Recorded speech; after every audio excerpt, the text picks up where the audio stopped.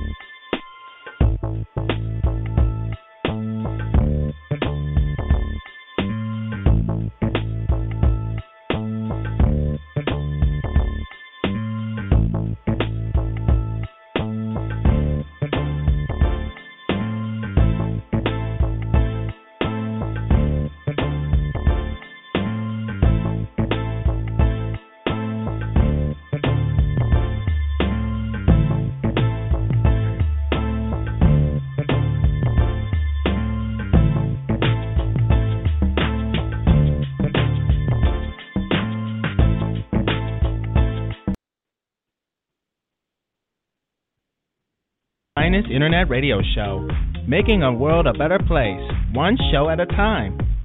The George Wilder Jr. Show is now on the air. Take it away, Dad.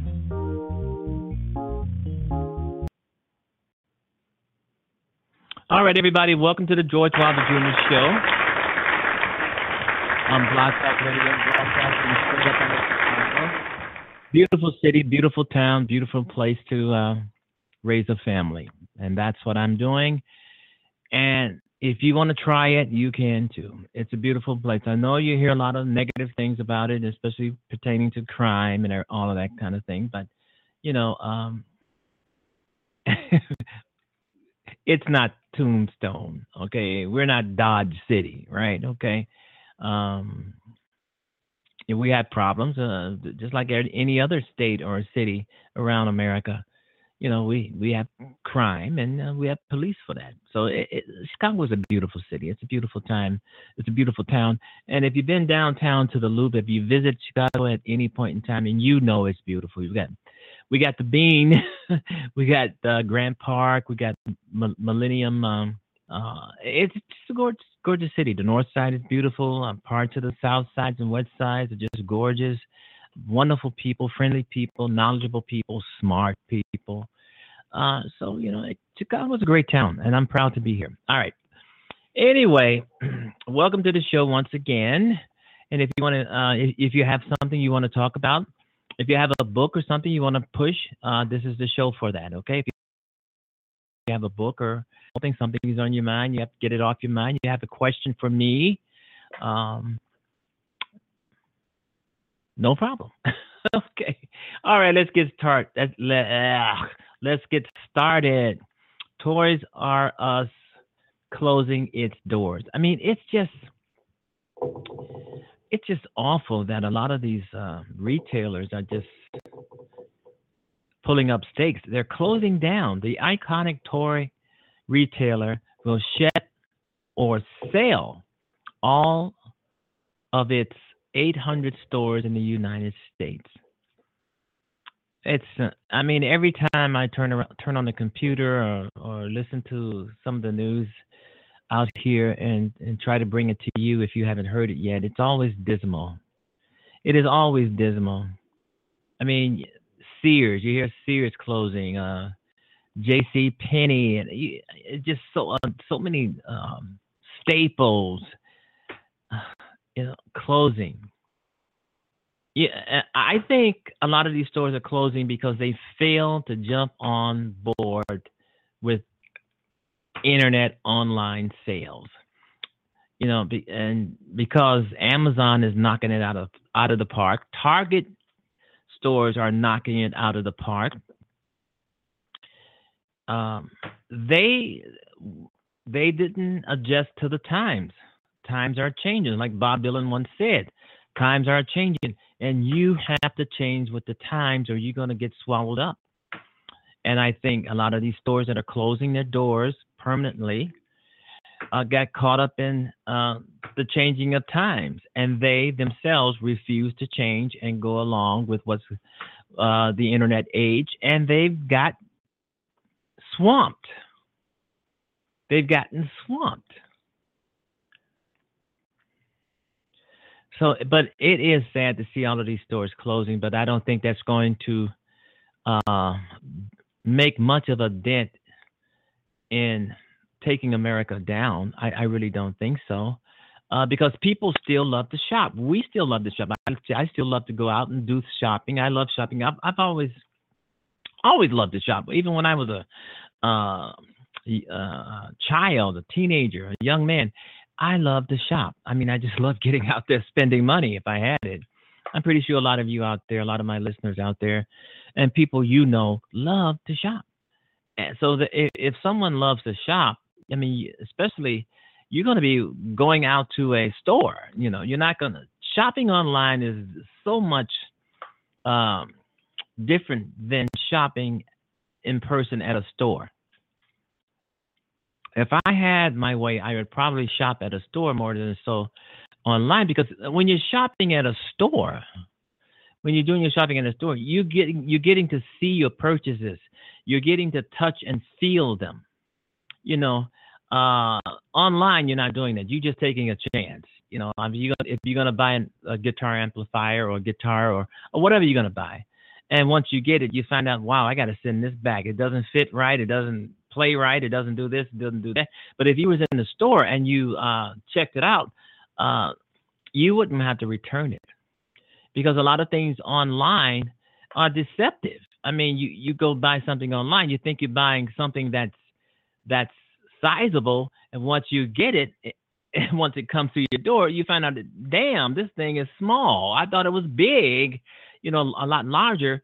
But that's, to me, is one of the advantages of shopping in a store, more so than online, because you get to see what you're buying. You get to touch and feel what you're buying, and you're going to make sure that what you're buying is what you want. Online, they can have. No, don't get me wrong. I think online shopping is great. I've done a lot of it, but a lot of times I just take chances with what they send me, and you know.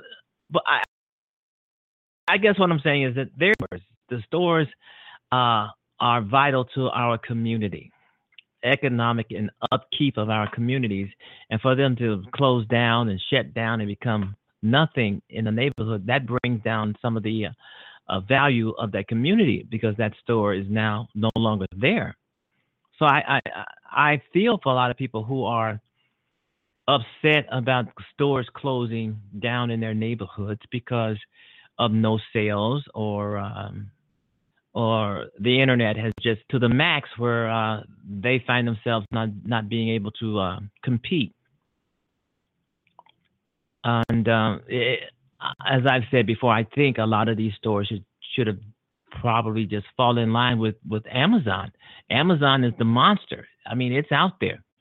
Um, I do a lot of shopping online. I'm pretty sure a lot of other people do a lot of shopping online. My family do a lot of shopping online. My son, my ex-girlfriend, I mean, she does a lot of shopping online, and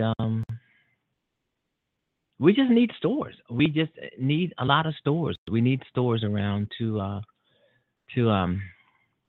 go to. Not always online, but hey, the bottom line is profit. The bottom line is revenue. If they're not making a profit, if they're not bringing in enough revenue, they have to close, or they have to just bite the bullet and file for bankruptcy. But it's sad that all of these stores, Toys R Us, closing. Back in the day, Toys R Us was the store for buying, toys for children. People flocked to those stores. Children's, were plentiful, and it's breaking news that they're closing. So Sears. You got Sears. You got so many other stores. I had a list of stores that were closing. Find that list, Sarah. Can you find? Okay, that it's a list where a bunch of stores, a lot of stores are just closing in the United States. I put it somewhere. Thank you so much. If you find it, if you can't find it, it's okay. But anyway, it's just heartbreaking that a lot of these stores are just pulling up stakes because of the internet. The internet is the elephant in the room. What are we gonna have? Every store is gonna be closing. Every store is gonna close because of the internet, and the internet is just getting stronger. It's just getting stronger. People are buying online, and they're not ashamed to do it. I prefer to walk into a store where I can feel and touch an object and make sure it's the right size and what I want. But sometimes you take a chance online, and then sometimes when you order something online, it's not what you thought it was. You have to send it back, and suddenly the store or the place you send they don't have any kind of a return policy. A lot of items you try to return that you purchase online, they're gonna give you a big problem. They're gonna give you a big problem, and they're not gonna want to take it back. They figure you damaged it, and they're figuring you trying to get over, you're trying to be unethical about. Will not accept returns. Once you buy something, you buy it. But if you go to a store, walk in a store, and you know what you're gonna get because you're gonna be observing, touching and feeling, and see if it's right for you or your home or your apartment or wherever you are. It's just the iconic retailer Toys R Us will shed or sell all of its almost 800 stores in the United States. They source about 33,000 jobs in the United States are at risk. And that's another thing about these stores closing. Jobs, upending jobs. And that is messing around with the economy. The announcement makes the end for a company that sold toys to millions of American kids for a half a century. Wow. And this is devastating. I'm pretty sure it's going to be devastating for some kids too. Some kids who probably are adults now, but they have their own kids, and it's going to be a mess. Walmart, Target, and other big box stores that sold aisles of toys and everything else to began to erode its dominance. Okay, so in other words, Toys R Us was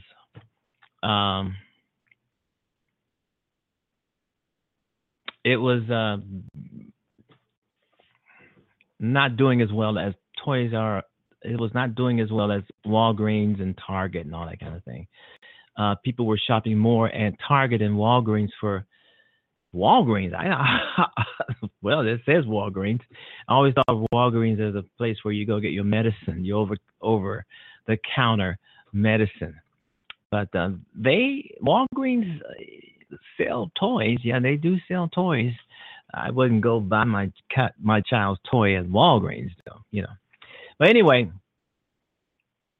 and the emergence of Amazon sped its demise. Yeah, Amazon, Walmart, Target, all of these places is the cause of Toys R Us going out of business, closing almost 800 stores. Wow. Affecting 33,000 employees across the United States. Okay, Toys R Us filed for bankruptcy, hoping to shed debt and reinvest in its stores. I guess they changed their mind, probably, but the turnaround didn't work. In January, the company said it would close 182 stores across the United States. It is sad. It is totally sad. But you know, you have to do what you have to do. I think filing bankruptcy is pretty good if you want to get out of debt. That's the only thing it's good for. But it will never take the place of 182 stores. Filing bankruptcy is just getting out of debt. And that's what they're trying to do, get out of debt, even though the stores are closing and will close. All right, you've been listening to the George Wilder Jr. Show on Blog Talk Radio. It says here on my screen that Titus S. McMillan, Ph.D., is scheduled to be on the show today. All right, we will be right back. Okay.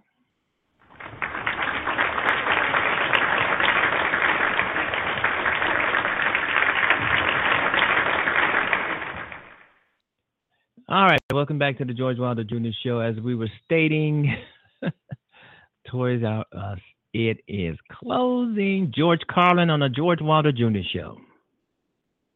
Notice we no longer have old people in this country. They're all gone now, replaced by senior citizens.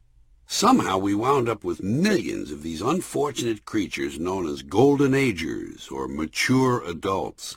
These are cold, lifeless, antiseptic terms, typically American, all ways of sidestepping the fear of aging. And it's not difficult to understand the fear of aging. It's natural, and it's universal. No one wants to get old. No one wants to die. But we do. We die. And we don't like that. So we shade the truth. I started doing it when I reached my 40s. I'd look in the mirror at that time and think, well, I guess I'm getting older. That sounded a little better than old. Sounded like it might even last a bit longer. But people forget that older is comparative, and they use it as an absolute. She's an older woman. Oh, really? Older than what? Than she used to be? Well, yeah. So? People think getting old is bad because they think being old is bad. But you know something? Being old is just fine. In fact, it can be terrific. And anyway, it's one of those things you don't get to choose. It's not optional. But that insufferable group among us known as baby boomers, ages 42 through 59 as of 2005, are beginning to get old, and they're having trouble dealing with that. Remember, these baby boomers are the ones who gave us this soft, politically correct language in the first place. So rather than admit they're getting old, the baby boomers have come up with a new term to describe themselves as they approach the grave. They don't care for middle-aged, so instead, get this, folks, instead they claim to be pre-elderly. Don't you love that? Pre-elderly. It's a real word. You don't hear it a lot, but it's out there. The boomers claim that if you're between 50 and 65, you're pre-elderly. But I'd be willing to bet that in 2011, when they begin turning 65, they will not be calling themselves elderly. I have a hunch they'll come up with some new way of avoiding reality. And I have a suggestion for them. They should call themselves the pre-dead. It's a perfect term because for them, it's accurate, and it's highly descriptive. By the way, those ever-clever boomers have also come up with a word to describe the jobs they feel are most suitable for retired people who wish to keep working. They call these jobs elder-friendly. Isn't that sad? God, that's just really, really sad. And so, to sum it up, we have these senior citizens. And whether I like that phrase or not, unfortunately, I got used to it, and I no longer react too violently when I hear it. But there is still one description for old people that I'll never accept. That's when I hear someone describe an old guy as being, for instance, 80 years young. Even though I know it's tongue-in-cheek, it makes my skin crawl. It's overly cute and precious, and it's an evasion. It's junk language. On CBS's 60 Minutes, Leslie Stahl, God help her, actually referred to some old man as being a 90-something. Please, Leslie, I need a small personal break here. One last pathetic example in this category. On the radio, I heard Matt Drudge actually refer to people of age, and he wasn't being sarcastic. He said the West Nile virus is a particular threat to people of age. Poor Matt. Apparently he's more fucked up than he seems. Now, going to an adjacent subject, one unfortunate fact of life for many of these 80 or 90-somethings is that they're forced to live in places where they'd rather not be. Old people's homes. So what name should we use for these places where we hide our old people? When I was a little boy, there was a building in my neighborhood called the Home for the Aged. It had a copper sign on the gate, Home for the Aged. It always looked deserted. I never saw anyone go in. Naturally, I never saw anyone come out either. Later, I noticed people started calling those places nursing homes and rest homes. Apparently, it was decided that some of these old people needed nurses, while others just needed a little rest. What you hear them called now is retirement homes, or long-term care facilities. There's another one of those truly bloodless terms, long-term care facility. But actually, it makes sense to give it a name like that, because if you do, you make it a lot easier for the person you're putting in there to acquiesce and cooperate with you. I remember old people used to tell their families, "Whatever you do, don't put me in a home. Please, don't put me in a home." But it's hard to imagine one of them saying, "Whatever you do, don't put me in a long-term care facility." So calling it that is really a trick. Come on, Grandpa, it's not a home. It's a long-term care facility. By the way, while we're on this subject of the language of getting old, I want to tell you something that happened to me in New York on a recent evening. I was standing in line at the Carnegie Deli to pay my check, and there was a guy ahead of me who looked like he was in his 60s. He gave the cashier a $10 bill, but apparently it wasn't enough. When the cashier mentioned it to him in a nice way, he said, "Oh, I'm sorry, I guess I had a senior moment." And I thought how sad that was, to blame a simple mistake on the fact that you're in your 60s, even if you're just sort of joking. As if anyone would think a 20-year-old couldn't make the same mistake. I only mention this because it's an example of how people can brainwash themselves by adopting popular language. I wanted to pull him aside and say, "Listen, I just heard you refer to yourself as a senior, and I wanted to ask, were you by any chance a junior last year? Because if you weren't a junior last year, then you're not a senior this year." I wanted to say it, but I figured, why would he listen to me? After all, I'm still a freshman.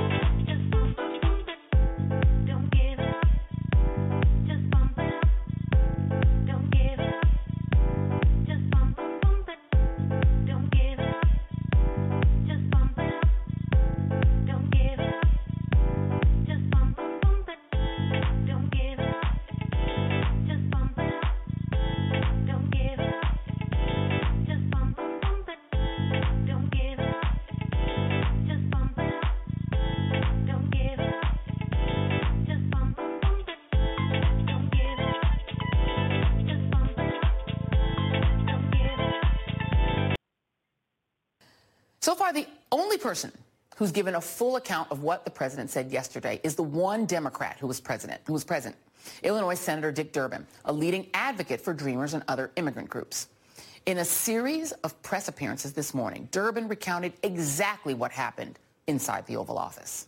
The president came into the Oval Office, and Senator Lindsey Graham and I made our presentation. As Senator Graham made his presentation, the president interrupted him several times with questions, and in the course of his comments, said things which were hate-filled, vile, and racist. We have a group that have temporary protected status in the United States because they were the victims of crises and disasters and political upheaval. The largest group's El Salvador, and the second is Honduran, and the third is Haitian. And when I mentioned that fact to him, he said, Haitians, do we need more Haitians? And then he went on when we started to describe the immigration from Africa that was being protected in this bipartisan measure. That's when he used these vile and vulgar comments, calling the nations they come from shitholes. The exact word used by the president, not just once, but repeatedly. My colleague, Republican Senator Lindsey Graham of South Carolina, spoke up and made a direct comment on what the president said. I was very proud of him. It took courage for what he did. And I made my own comments in response to it, but for him to confront the president as he did, literally sitting next to him, took extraordinary political courage, and I respect him for it. He said, put me down for wanting more Europeans to come to this country. Why don't we get more people from Norway? That was exactly what the president said. I'm joined now by Democratic Congresswoman Maxine Waters of California. So, Congresswoman, you have Dick Durbin saying that when immigration from Haiti or the TPS situation from Honduras and Haiti and El Salvador was described, Donald Trump said, Haitians, do we need more Haitians? On the question of Africa, he called those nations shitholes. That was the exact word used by the president, per Lindsey Graham. And then the last bit here, Donald Trump saying, put me down for wanting more Europeans to come for this country. Your thoughts, Congresswoman? Well, you know, I have called him what I know him to be for a long time. Remember some time ago I called him scumbag? I've called him a racist, deplorable, despicable, added to what others are calling him, a moron, ignorant, on and on and on. The United States of America is represented by the most despicable human being that could possibly ever walk the earth. I don't know when Americans are going to tire of this lying man. It has been documented that he has told over 2,001 lies since he has been in office. He name calls. He basically disparaged a United States Congresswoman and basically said she would do anything for a contribution. Talked about, as you know, during the campaign, grabbing women by their private parts. What more do we need to see or hear from this racist man? Get it, Not only is he racist, he is an embarrassment for this country. Yeah, Our I allies agree. are quickly moving away from him. What are we waiting for? He is basically bringing this country down. And for all of those Republicans on the other side who stand with him, who claimed to have been patriotic, they are not patriotic. They are with not the guts to stand up, or they join him as racist. And so I have known this. And I've called for his impeachment over and over again. I've been criticized for it, but I don't know what else we need to say about him. I know a lot of people are saying, let's see what Mueller is going to do. Is he going to connect the dots? Well, this man has obstructed justice right before our very eyes. We keep hearing about all of these meetings and connections with the Russians by his family and others. I simply believe that not only has he colluded, and of course he has obstructed justice, but his character is such that the United States and the citizens of this country, rather, should not be willing to tolerate. He's a bad image for our children, and he should be impeached. We should move him out of office. The American citizens who are fed up with him are looking for Congress to take responsibility and do what we must do and impeach him. Get rid of him. Get him out of here. And you know, Congressman, you you hit on a point, because when you say how much more can we tolerate, and I think all those of us who are in this business hear from people all the time, what can we do? And the truth is that only Congress can rein in a president of the United States, and that impeachment or censure has to begin in the House of Representatives. I want to play you two pieces of sound from the Speaker of the House, Paul Ryan, and the way he reacted to Donald Trump's racism back on the campaign trail, and the way that he reacted to what we just learned that the president said in the Oval Office. And these are those two things. And this was the first one is June 2016. Here you go. Claiming a person can't do their job because of their race is sort of like the textbook definition of a racist comment. I think that should be absolutely disavowed. It's absolutely unacceptable. First thing that came to my mind was very unfortunate, unhelpful. Whether you're coming from Haiti, we've got great friends from Africa in Janesville who are doctors who are just incredible citizens. And I just think it's important that we celebrate that. The first piece of sound was when Donald Trump disparaged Judge Curiel, saying that he's Mexican, therefore he can't judge a case against Donald Trump. What do you make of the declination of Paul Ryan's outrage from June of 2016 to today? Well, evidently, he is not a real leader. And I wish I could say he didn't have the courage of his convictions, because I don't know if he has any. But I know this. History will not be kind to him, to these Republicans, and to those who are basically standing by him, embracing him. As far as I'm concerned, they're confirming that they're just as bad as he is. And so for Paul Ryan, who is supposed to be a leader, who, occupies the speakership for the Congress, for the House of Representatives, he is irresponsible. He is not providing leadership. He's not doing his job. We need to get rid of him also. And Congressman John Lewis, of course, civil rights legend John Lewis, is not going to be going, he says, to the State of the Union. Are you going to go? Oh, no. I didn't go to the inauguration. I didn't go to, the joint session that was held after that. I don't intend to go to this one. Why would I take my time to go and sit and listen to a liar, to someone who lies in the face of facts, who's someone who can change their tune day in and day out? What does he have to say that I would be interested in? I don't trust him. I don't appreciate him. And I wouldn't waste my time sitting in that house listening to what he has to say. He does not deserve my attention. Congresswoman Maxine Waters, when we think of the advances we've made, it is no surprise that so many of us are utterly devastated by the election of Donald Trump. I have been very clear about my opposition to this president. And everyone knows what I believe. I believe he is one of the most dishonorable, deceitful, and despicable people ever to hold public office. He has undermined the rule of law. He has isolated the United States allies. He has decimated our country's standing and leadership around the world. He has empowered and emboldened white nationalists, racist criminals, and con men just like himself. He flew to Puerto Rico after the island was ravaged by a hurricane, insulted San Juan's mayor, and proceeded to throw paper towels at our fellow Americans who are to this day still trying to recover from that storm. He endorsed a pedophile that ran for the United States Senate and defended wife beaters on his White House staff. This man lies on a daily basis. And for all of the people and institutions he has insulted over the last 2 years, the only person he will not offend or criticize is Vladimir Putin, a brutal dictator who does not share our nation's interests around the world. All right, ladies and gentlemen, that was Maxine Waters, and she really gets to the point. All right.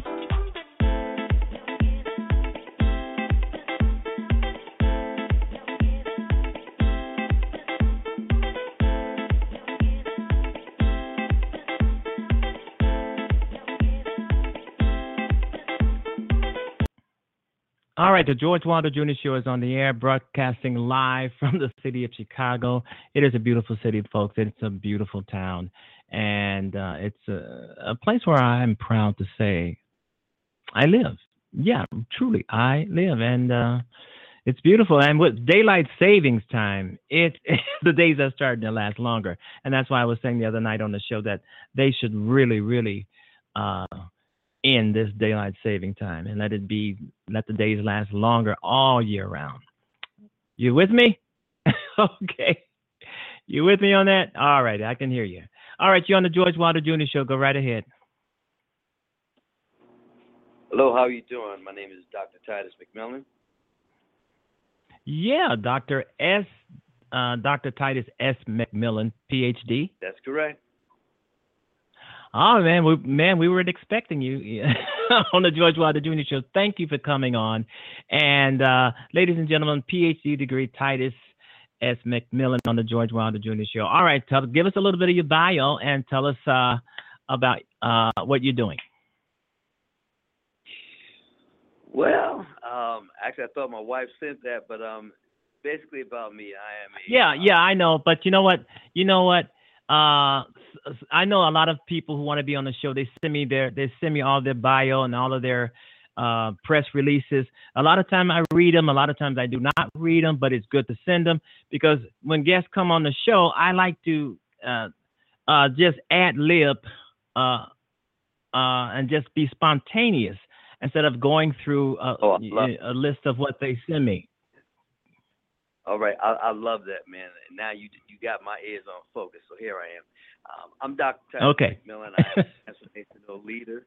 I believe that man has the ability to be restored both inside and out, but there are sometimes we live in a place called unconsciousness, which means we're unaware of the royalty and the priesthood that we live in or purchased by, and we have a standard that we sometimes negate because we don't realize the reflections that we give. So through my life, I think I matriculated through, sexual abuse, matriculated through domestic violence and all these other things that happened in my early childhood, molestation by family members and different things of that nature. I never knew it was going to put me on a path that we have me meet psychology face to face and redefine what psychology says is appropriate for human beings. Because what I often tell individuals is you can't have a holistic theology. You can't have a holistic psychology unless you have a holistic theology that gives a substratum for the man to become who he's supposed to be. Now, with that being said, what I have to also tell you is that man on his own struggles with different inferiority complexes because we don't remember the person we were, the person we're becoming, and the person that we have to ultimately fight. And that's where the psychology piece comes back to take us to help us to understand that theological premise. So as I stated before, I am a graduate of St. James Theological Seminary, a diplomat student. I have a master's and a Ph.D. Diplomat in counseling psychology and clinical psychology. And you've done all of this. You've taken all those classes and courses just so you can help other people and try to understand other people and try to understand how some of these occurrences go on through psychology. Have you talked to people and to try to find out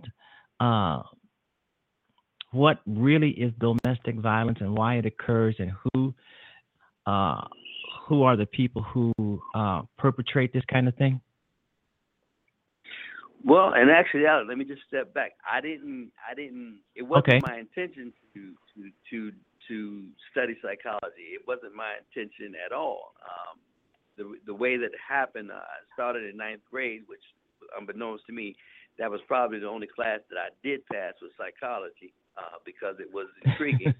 But what happened to me, I started to notice that my own nature, I had this ability to always want to help people.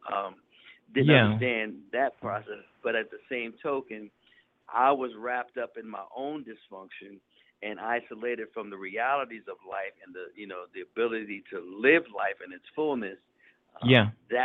That eluded me because everything about life was distorted. I mean, my mother abandoned me at age 4, put me on the step for diapers to pick me up. Then my grandmother, she popped up a couple hours before they got there. She snatched me up and, took me to someplace, and I grew up there, and that wasn't great because what I understood later on is she was an alcoholic, a functional alcoholic at best. But then all these other family histories and secrets were coming out, dealing with witchcraft and all these other crazy things. So I was just in a conundrum of a predicament, and I think the way I got into psychology and therapy and all these other things is because I was trying to stop hurting. That's the reason why I think I stuck with it, because before that, everything else was failing. But I was trying to solve the pain that I was experiencing because no one else could tell me how to stop it from hurting. Yeah. And so you're trying to take your pain and your experience from your childhood or early adulthood and try to help other people who might have gone through similar situations through psychology? Well, I believe that, psychology is the standard of understanding the dynamics of the working mind. What I have to say about that is that, I've also been in ministry for 23 years. And again, there has to be a balance in psychological. Go ahead. So you also apply some of that, some sort of some kind of spirituality to that, the dynamics of the mind. Well, in fact, I attribute a lot of the theological aspect to the psychology, because psychology in itself will not help you, because that is a theory and a way of working with something you didn't create. Theology tells you the basic creations, and then we can get to the root cause in the psychology that creates the dynamic. Well, you're teaching me something. Titus S. McMillan on the George Wilder Jr. Show. Titus, have you written about this? In fact, I'm actually working on a book called Right Now, I Am. But I do have a book that I've written about my own story and how I've overcome, and it's called Healing Inside of Me, The Courage to Win Again. Again, that's Healing Inside of Me, The Courage to Win Again. And basically what I'm telling you is my story and how I achieved the freedom to be and accept, as well as get away from the rejection, the bondage, the open wounds that were plaguing me because, and up until I was about maybe 30, my mother was the basis for every failed relationship that I ever had. And I didn't realize that based upon her rejection, my life would be dysfunctional and I would be rejected, whether it was by an individual, my own thought process, my own self-destructive behavior, or just my emotional abandonment. But yeah, that's my book, Healing Inside of Me, The Courage to Win Again. Yeah, all of this sounds so powerful, man. I mean, I think you have a great story here, and it's compelling. Write this stuff down, publish it, get it out there so people can read it, and all about you and your story, because I'm pretty sure a lot of people can probably relate. Yeah. Well, I find that it's very relatable, and it's not written in any specific digest. It's really specifically written so that anyone can digest. Right. It's simple. It's simple. And how did you finally break away from all this negativity, all of this destruction in your life to be the successful person I'm assuming that you are? Well, successful, yes. Wealthy, absolutely. Rich is a myth. But what I will tell you is I had to have a conversation with all of me, and that's three individual personality. So to be able to first break the cycle, I had to confront it. And that confrontation happened on multiple levels, but as being able to have an identity was the worst part of my life because I was absent of anything referring to recognizable or attained as identity. Identity was the missing culprit in my life. There was no identity. I was just birthed. At birth. Okay, if there was no identity, if there was no identity, then how did you find out who you truly were? Well, I had to start searching, and in the search, it was a time to reflect back on all of the experiences I've had. You know, I wasn't a virgin since I was 5 years old. The first time I was molested was by Cindy. She was 26. That's. You know, I was going to say that's powerful stuff. So. Well, I mean, but then again, we talk about identity crisis, and the fact of the matter is, the identity that was given to me is this is what human beings do. So when the first time my uncle raped me, it was another opportunity as an identity and an experience because this is what human beings do. So for me, it led me into a cycle of not understanding the capacity of love or what love was, because if this is love, it hurts. And secondly, if this is what human beings do and my uncle is doing this to me, but it feels, uncomfortable to me, and uncomfortable is putting it lightly, but it's uncomfortable to me, then maybe I'm a woman, or maybe I'm just gay, or maybe I just, I don't know what I am. So you have identity crisis, absence the identity. Because that leads you into all other cycles of, the realities of I was born a boy, I'm becoming a man, but there's flaw in my man presence because no other man has deemed me to be man and has blessed me or even told me what a man is supposed to do, what a man is supposed to be, how to make sure that I am a man that can be an asset to society. All right, tell me about Ph.D. Titus S. McMillan in 2018. How are you doing in 2018? How are you? I do know that a lot of the things that you're talking about, you could never forget any of these things. They're going to be with you forever. They're going to, every now and then, you're going to break down over them, but you have to kind of pick yourself back up. I mean, you are a Ph.D. psychology. I mean, you're into all of that, but still in all, you're human. And these memories are going to keep coming back and coming back. It's going to be like, haunting you throughout your life. Some of these memories. So let me address that. They will be things. They will be things that I can't forget, and that's the premise and the reason why I say, if you go to, the traditional psychology, you have to understand something. All things are within my power, based upon the strength that Christ has given to me. I can take those thoughts and arrest them, because they no longer have the sting or the power or the authority to put me in bondage. I now have arrested them, but I take the resource that they gave to me and provide to me, and I take those resources to other people who have struggled with depression, who have struggled with identity crisis, who are, they're deemed to be bipolar, but there's more to it than just being bipolar. Because a person who's become schizophrenic, they're not acting out based upon schizophrenic. They're acting out on pain and behaviors that they've learned to cope. That they've learned to use to cope. But the fact, you know, a person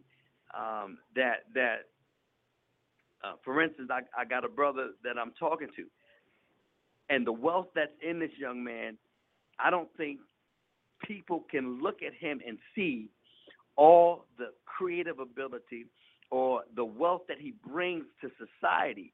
But he too might be in a situation where pain has tried to attack him. But today he's going to find out that pain, it hurts. But it's the key that you need to unlock your destiny and provide the truth to everybody that said you were going to fail. I don't see a failure in him. I see the ability to take his life and put it on a platform that will change the dynamic of society. Titus S. McMillan on the George Wilder Jr. Show. Can you give us a website or some information where people who listening to the show might want to contact you to find out more information or to, you know, things like that? Absolutely. You can find me at healinginsideofme.com. That's healinginsideofme.com. You can find me there. And, you know, you just put my name in, Titus S. McMillan, and you can find me everywhere in the country. Okay. Okay. That's great. Anywhere in the country. Right. Okay. You talked about a book earlier. Is there any place, Is there any place where we can go find it and check it out? Absolutely. You can get the book directly from my website, or you can get it from Amazon.com. It's in Barnes and Nobles. It's in most popular bookstores. Oh, great. Wonderful. I want to thank you for being on the show. And I'll tell you what I'm going to do. I'm going to send you a link of the show. So maybe you can put it on your website, the link of the show where you're on, where you're talking right now, about an hour or so. Then you can take the link and put it on your show, and your fans or your friends, the fans, can come by and listen to you on this show on your website. How's that? Hey, I appreciate it. Thank you so much for having me on. No problem. Thank you for coming on. Bye-bye. All right, welcome back to the George Wilder Jr. Show.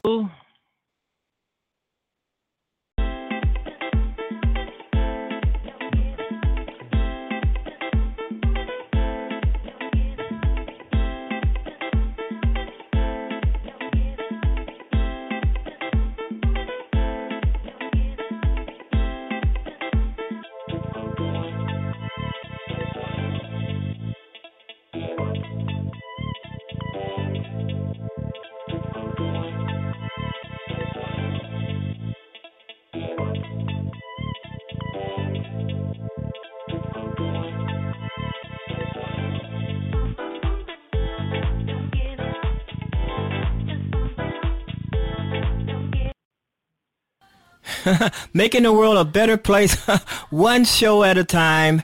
The George Wilder Jr. Show is now, the George Wilder Jr. Show is now on the air. All right.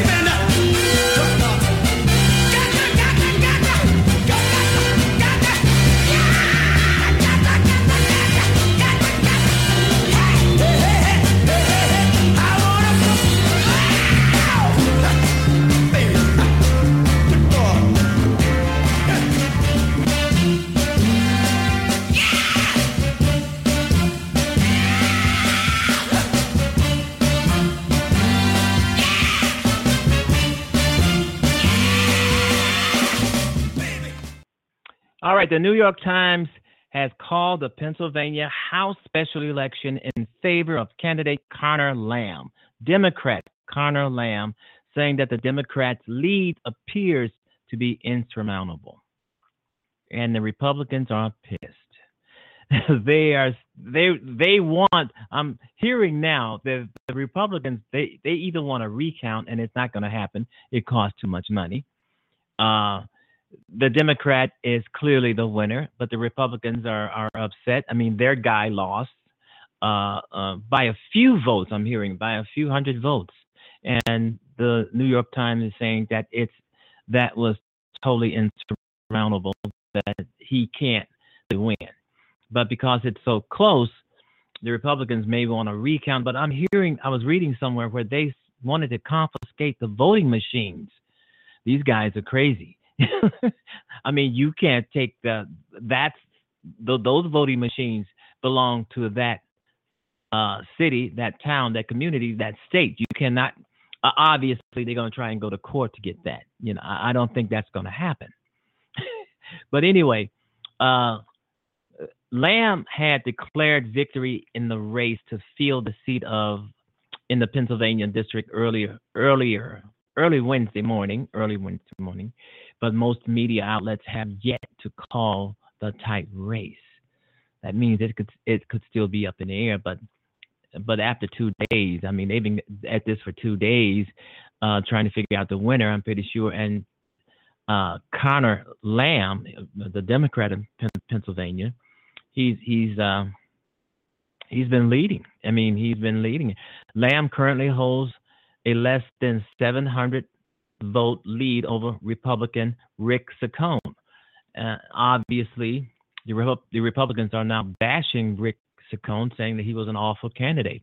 And I mean, studying him for myself, he actually looks like an awful candidate. He was going there to kick ass, and now he won't get that far because he's lost to a Democrat. And the Republicans should be afraid. They should be really, really afraid, because these special elections around the country have been going to Democrats, especially in these districts where Donald Trump won. This tells you here that people want to take back their country. People are tired of the mess that's going on in Washington and in Congress, and it is a mess. The Republicans are they should be worried, especially going into the 2018 elections. Going into 2018 elections, they should be very, very worried, because even Ted Cruz, Senator Ted Cruz of, I believe, of Texas, I mean, he's echoed a lot of things that a lot of people are saying, that there will be a blue wave. Republicans will lose the House and the Senate. And if Trump is still in office, he will be impeached. And they know this. Paul Ryan would be out on his ass, deservingly so. Mitch McConnell may be out on his ass, or he will be in the minority. And there's people talking about Nancy Pelosi. I mean, I love Nancy Pelosi. I think she's a great Speaker of the House, and she's in the minority. I mean, she's in the minority. The Democrats do not control anything. She's in the minority, but she's still the Speaker of the House when it comes to Democrats. Paul Ryan is the Speaker of the House when it comes to Republicans, and Republicans control the House of Representatives.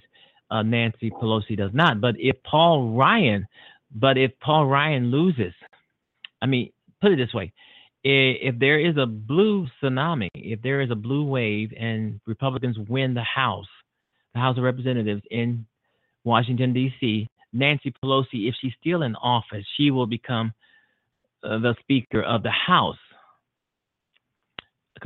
in the majority.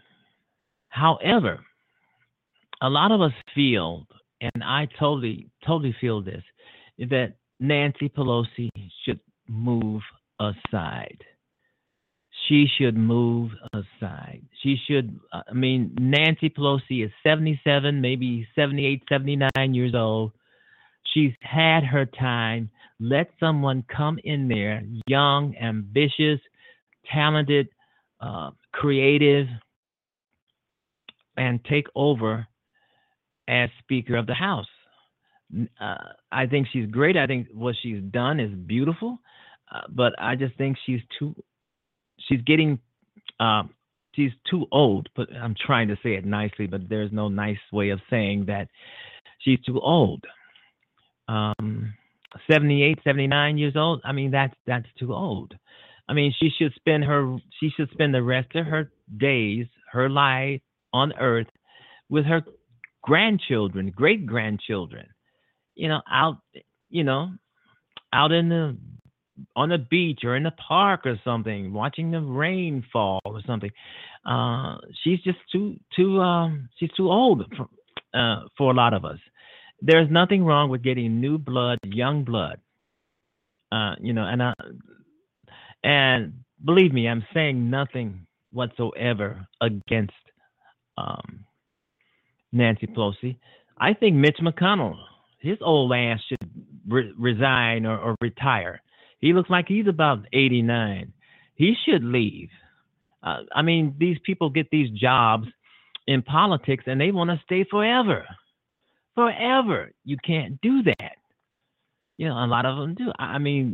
Here in Chicago, in Illinois, we've got Michael Madigan. He's about 75 years old, 78, 79 years old, and he doesn't want to give up his position. What is it about these jobs in Washington and in all of these other state houses where these people don't want to resign and give it up, even when they're too old to do the job? I guess it's just hard to relinquish power. Getting back to Nancy Pelosi, though, I think that, she should. Will she? I don't think so. She doesn't. It doesn't seem like she is going to give up her job. She's been hearing it from all sides about her being too old and to step aside and give it to some young buck. She can even give it to another woman, a younger woman, who knows what she's doing. And I love her. Like I said, I love Nancy Pelosi, but I just think she's just outlived her usefulness, especially as a House member. She should just live out her last. She don't want to die on the floor of the Congress. At least I wouldn't want to do that. She needs to retire. She needs to go and enjoy her life. Get rid of all of that stress. Being in politics and in the House and the head of a minority party, I think that would be kind of stressful, especially when you're dealing with these rotten Republicans. I think that's kind of. Anyway, I'm just saying. I don't think she's going to go anywhere because it's in her. Being in politics and being in the position that she's in, it's in her blood. It's what she does. She's going to do it until she can't do it anymore. And I think that's the bad part of it. You don't want to do something till you can't do it anymore. But a lot of people do, a lot of people do. So if we end up, if the Republicans lose the House and the Senate and the Democrats take it, and we get Nancy Pelosi as the head of the House, we just have to deal with it, She's smart, she's intelligent, she's bright, and we just have to deal with it. But in retrospect, I think she should retire. But if it's up to her, it's not up to me. It's up to her, or it's up to the voters of her district to find to if they want her to continue as Speaker of the House once the Republicans are out.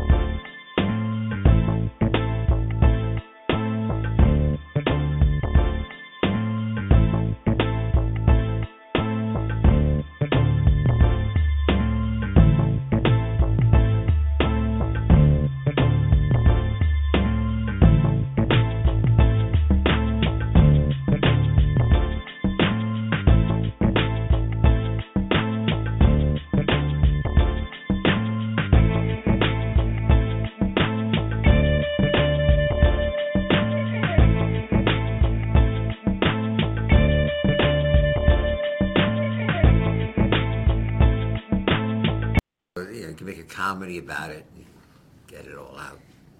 You too? Yeah, was it exactly? Can you make fun of the effects of aging in real life? Yeah, you can make fun of it. I mean, sometimes you can.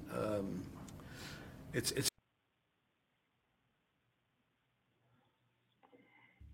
I'm Keith Olbermann, and this is The Resistance.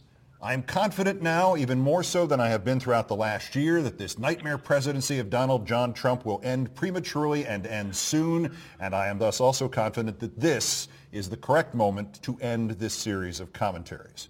The important stuff first. There are 7 routes in front of Trump. Each inevitably ends in his impeachment or resignation. The first, the likeliest, became 1,000 times more likely with the Thanksgiving news of a possible deal between Robert Mueller and General Michael Flynn. As I reported here as long ago as April 4th, the most specifically qualified expert alive on the subject of prosecuting a president, my friend, the Nixon White House counsel John Dean, put it to me very simply. Mueller is not shooting down. Mueller does not make a deal with Flynn to get Paul Manafort. He does not make a deal with Flynn to get Jared Kushner. He does not make a deal with Flynn to get Trump Jr. Mueller makes a deal with Flynn to get Donald Trump. Period. The Flynn deal report suggests Mueller has completely assembled the backbone of his case and is now just hanging the meat from it. And just as importantly, if Flynn has merely considered a deal from Mueller, it almost necessarily means Flynn either doesn't believe he would get a pardon from Trump, or that Mueller, as I've also reported here, has succeeded in finding a way around Trump's pardon power. And either of these near certainties spell Trump's doom.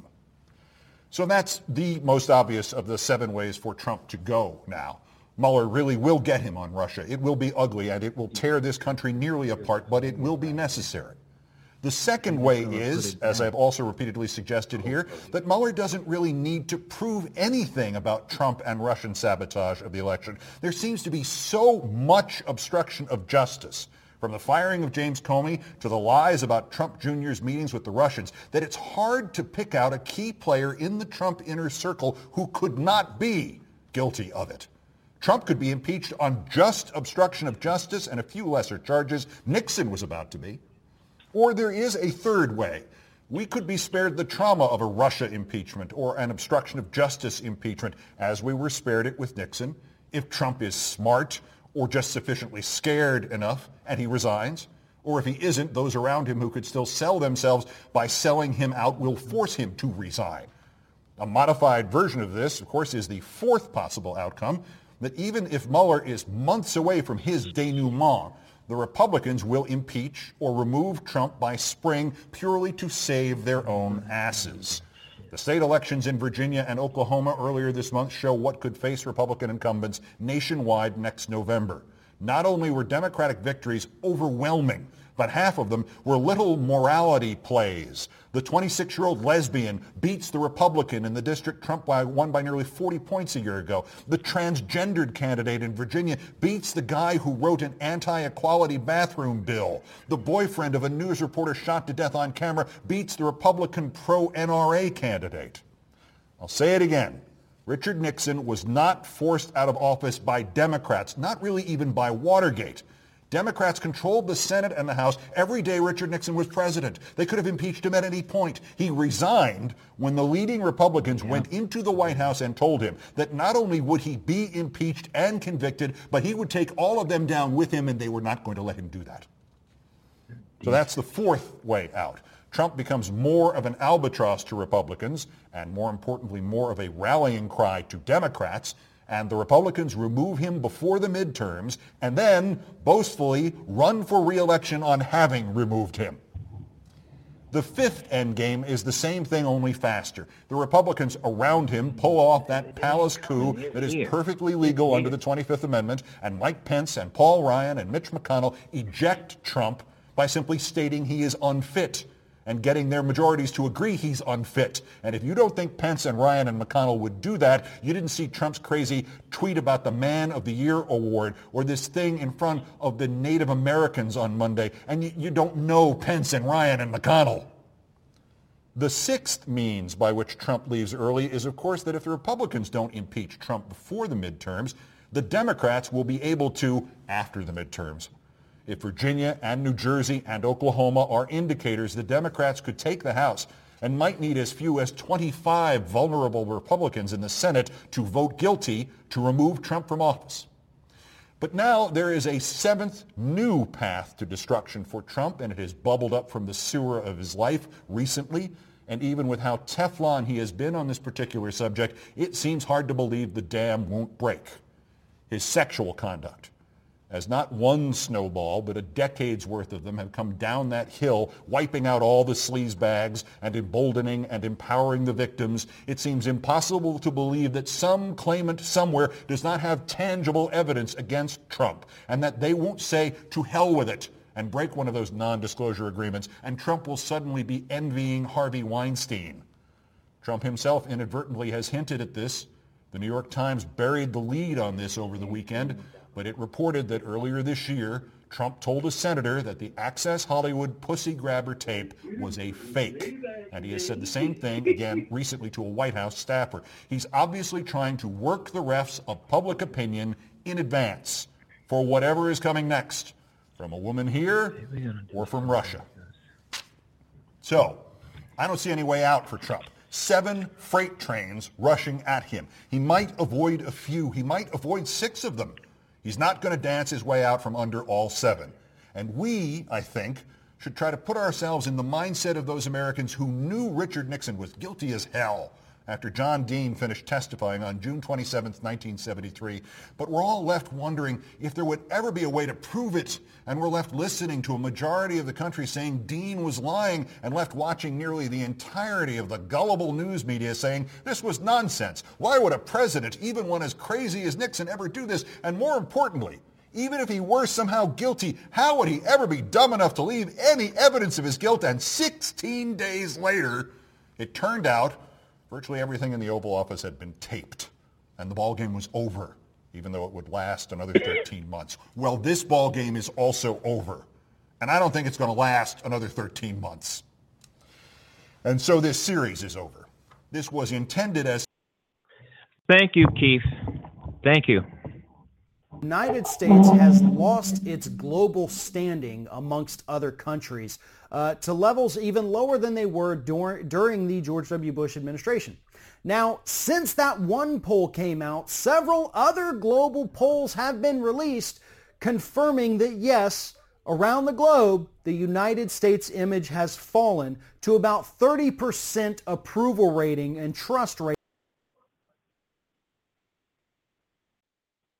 Comments calling African countries what he called them, S-hole countries, saying that he would prefer immigrants from Norway, saying we have enough Haitians in the country. What's your response? Disgraceful, disgusting. He just continues to hurt the prestige of the United States of America. Many people, folks from those countries serve in our military today. They're wearing the cloth of our country, fighting for our nation. He's put our soldiers in harm around the globe. We have many folks deployed in very dangerous situations, including my son. You know, everybody in the military in very hotspot regions, they hear the President of the United States making these comments. It puts them in harm's way. It puts our diplomats around the globe in harm's way. He is the president of the United States of America. That comes with responsibility of moral leadership. You are the beacon of hope for so many countries around the globe. He embarrasses us. Childish, embarrassing. You're taught not to treat people that way, but to refer to all of these countries who we do trade with, we do a lot of business with. As I say, folks from those countries are wearing the cloth of our country, fighting for us. He's an embarrassment. So after the Charlottesville horror, which took place while you were governor, and the president said there were very fine people on both sides, including marching with Nazis, you criticized him for, quote, dividing people. But I wonder if you feel even stronger than that. Do you think President Trump is a racist? I certainly think he makes racist comments. In Charlottesville, he should have done the right thing. I talked to him in the afternoon, explained to him what had happened at Charlottesville. These weren't both sides. We had neo-Nazis wearing swastikas and T-shirts of Adolf Hitler. We had white supremacists saying the most vile things about African Americans and members of the Jewish faith. It wasn't both sides. The other side was there to protest against hatred. Heather Heyer, 32 years old, lost her life in downtown Charlottesville protesting against hatred. I lost 2 state troopers that day. This was not both sides. It was one side. And the president continuously gets it wrong. And he comes down on the wrong side of justice, on equality, and fairness. And he continually disparages individuals. He mocks people. He mocks individuals, disparages Gold Star mothers. He's got to understand this is a grown-up job, and he's got to start acting like it. On Friday, the president rejected a deal from the so-called Senate Gang of Six. Take a look at what he tweeted about the agreement. Quote, the so-called bipartisan DACA deal presented yesterday to myself and a group of Republican senators and congressmen was a big step backwards. Wall was not properly funded. Chain and lottery were made worse. And USA would be forced to take large numbers of people from high-crime countries which are doing badly. I want a merit-based system of immigration and people who will help take our country to the next level. Now, there are roughly 12,000 dreamers in your home Commonwealth of Virginia, the recipients of this program, DACA. Should Democrats make the deal with the president, give him money for the border wall, make some changes to the immigration system in order to help the roughly, I think it's like 600,000 nationally and 14,000 in Virginia dreamers? First of all, Jake, we are there. This is the president's fault. You have vast agreement between the Democrats and the Republicans. If you put a bill up Tuesday, they would vote for it. It would overwhelmingly pass. 85% of Americans support it. 79% of Republicans in the United States of America support this. So the votes are there to do it. Put the bill up, sensible border protections, and protect the DACA folks. You know, since this But came no in, larger changes to immigration, chain migration, or lottery. That would not be part of the deal that you're talking about. Yeah, and let's be very careful. These are all poll-tested, merit-based. We want the best and brightest to come here. Chain migration, what does that mean? Well, it means you get to bring a spouse, a child, or a parent here. So, they're doing their poll-tested. We want fair immigration in this country. We want to protect, of course, our borders. We all want to do that. But a vast majority of Americans are for this. They want to see it get done. And this is the president, and the president wants it. He said to Dianne Feinstein in the meeting in the White House the other day, she asked for a clean bill. He said, yeah, I want it. Then Kevin McCarthy had to say, oh, no, Mr. President, you really don't know what you're talking about, that. He wants it. He is being run by Stephen Miller. What does the president want? He wants a deal to announce, and he wants his approval ratings to go up. Well, when 90% of Americans support the program, you have a deal with Democrats and Republicans today. 34 Republicans in the House have signed a letter they'll support this. Let's just get it done because we've already lost 15,000. We're losing 120 dreamers a day. And if we don't do this on March 6th, it goes to 1,200 per day. Well, when you say losing them, they're not being deported from losing the country. Their work permits. Their work permits. But the process then begins. They lose their work permit. And here's the problem. If we delay this after this Friday, USCIS, it takes 60 to 90 days on these application process. And once you get to March 6th, then, as I say, you're losing 1,200 a day. You're looking at 35,000 dreamers per month. That could be over 100,000 by the time it actually takes. Stop the politics. Democrats want it. Republicans want it. Bring a bill up on Tuesday, sensible border protections, and protect the dreamers. The head of the Center for American Progress Action Fund, a progressive group, put out a memo saying, quote, the fight to protect dreamers is not only a moral imperative, it is also a critical component of the Democratic Party's future electoral success. In addition to being the former governor of Virginia, you're the former leader of the Democratic National Party. For Democrats, which is the bigger risk politically, just the politics of it, not doing everything they can to make a deal to protect the dreamers, including things they don't like, some changes to immigration, border wall money, or doing everything they can to Jr. Show has now arrived.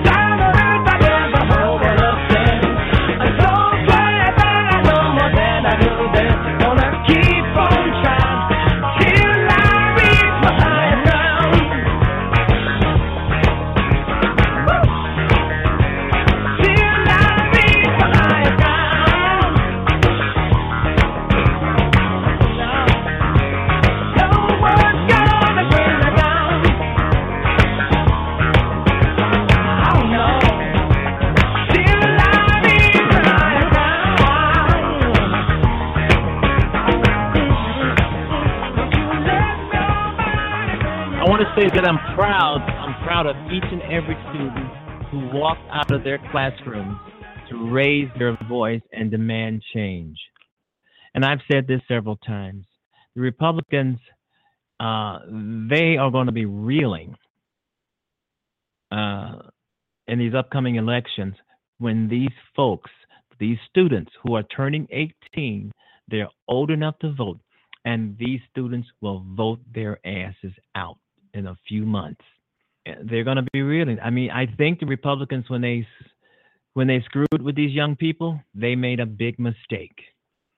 You know, these young people, they're going to be graduating. They're going to turn 18, if they're not already 18, and they're going to be voting these guys out, these guys and girls out, who will not protect them from gun violence, who will not do anything about gun violence. And that's bad. And you have to be proud of them, too. You have to be proud of. My son was one of these kids who walked out of the classroom to protest and raise their voices and demand change. He was among the crowd. He's 18. He's a senior in class, and he will be voting. and like so many other young people around America, they will be voting. And the Republicans have really, really stepped in it this time. They have really stepped in it. You've been listening to the George Wilder Jr. Show on Blog Talk Radio. Here we go.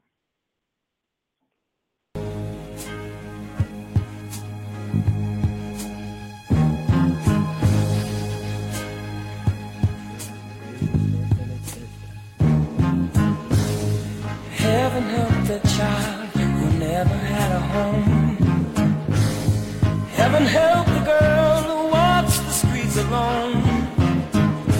Heaven help the roses if the bombs begin to fall. Never saw.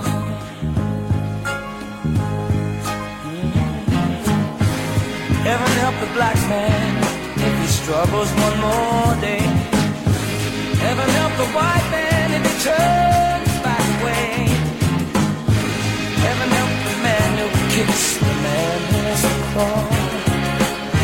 Heaven help us all. Heaven help us all. Heaven help us all. Help us all. Heaven help us, Lord, hear our call when we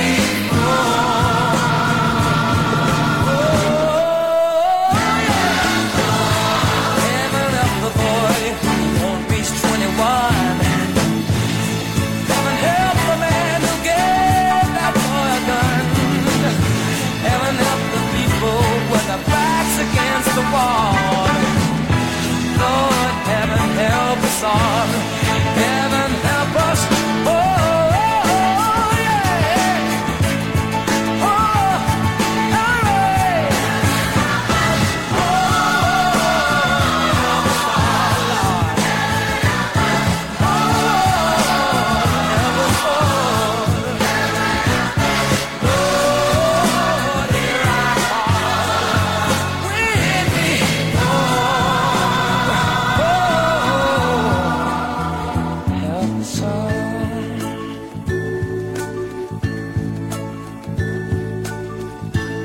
Now lay me down before I go to sleep.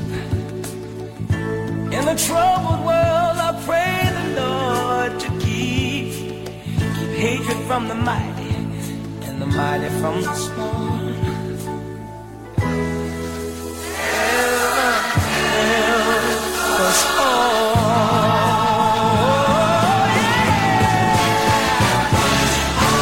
All right, well, thank everybody for tuning in and listening to the George Wilder Jr. Show podcast. Have a great week. Bye-bye. Hope you join me tomorrow. Bye-bye, everybody. George Wilder Jr. Show is off the air.